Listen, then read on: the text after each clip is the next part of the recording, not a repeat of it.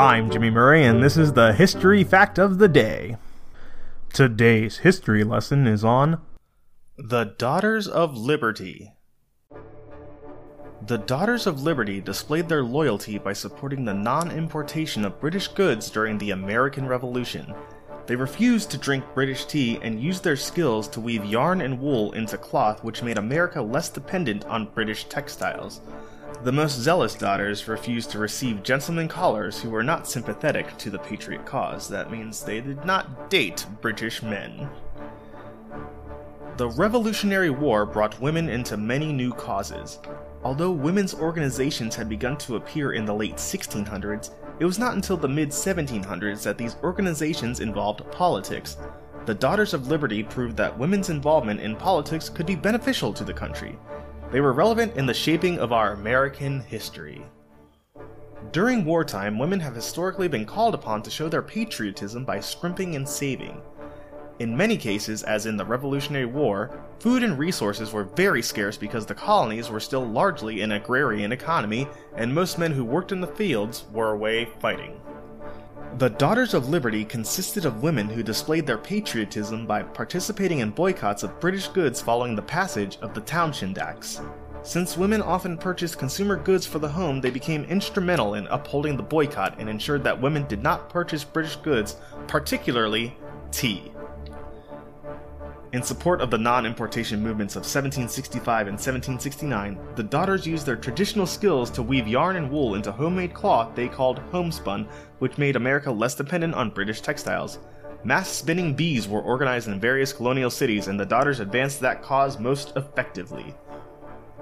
In January 1770, 538 Boston women signed an agreement vowing not to drink tea as long as it was taxed. Proving their commitment to the cause of liberty and industry, they openly opposed the Tea Act of 1773 and experimented to find substitutes for tea. Discoveries like boiled basil leaves to make a tea-like drink helped lift spirits. In 1774, these women helped influence a decision made by Continental Congress to boycott all British goods, which was due in large part to the Daughters of Liberty, who were determined to reach demands for homemade clothing. Although it is not often recognized, the organizations formed by women were also influential during the war. It turns out that clothing and other materials were needed to clothe Patriot soldiers, so women got together to spin and sew uniforms.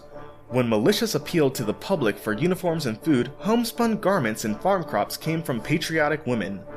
Women also stepped forth to fill holes left by fighting Continental soldiers and perform tasks formerly reserved for their husbands, such as farming and running a business.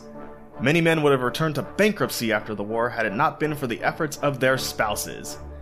These newly independent women also had to stand up for themselves and their families when confronted by British soldiers. After the men went off to fight in the war, American women, children, and the elderly were frequently faced with the occupation of their homes, churches, and government buildings by British soldiers.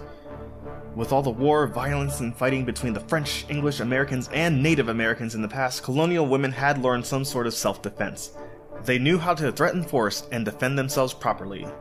Guns were owned by few, so women grew accustomed to using axes, knives, gardening, and household tools for protection. Sarah Bradley Fulton has been called the mother of the Boston Tea Party because she helped a group of Boston citizens disguise themselves as Mohawk Indians before the Boston Tea Party. Her brother, Nathaniel Bradley, who was not in the Daughters of Liberty because he was a dude, was a patriot, and many meetings were held in his home. Finally, the youngest of women also fought in the war, wrote pieces for the local newspapers about the war, held scrap drives, and even made cartridges for guns. Sybil Ludington, the 16-year-old daughter of a Patriot general, commanded a Patriot militia unit and rode over 40 miles in the dark of the night to wake the Minutemen. When I was 16, all I did was watch Fairly Odd Parents and SpongeBob SquarePants, so even. We are about the same person, me and Sybil Ludington. I'm Jimmy Murray. Thanks for listening to History Facts on the Kid Friendly Network. Music is by Kevin MacLeod. Executive producer Chris Kremitzos.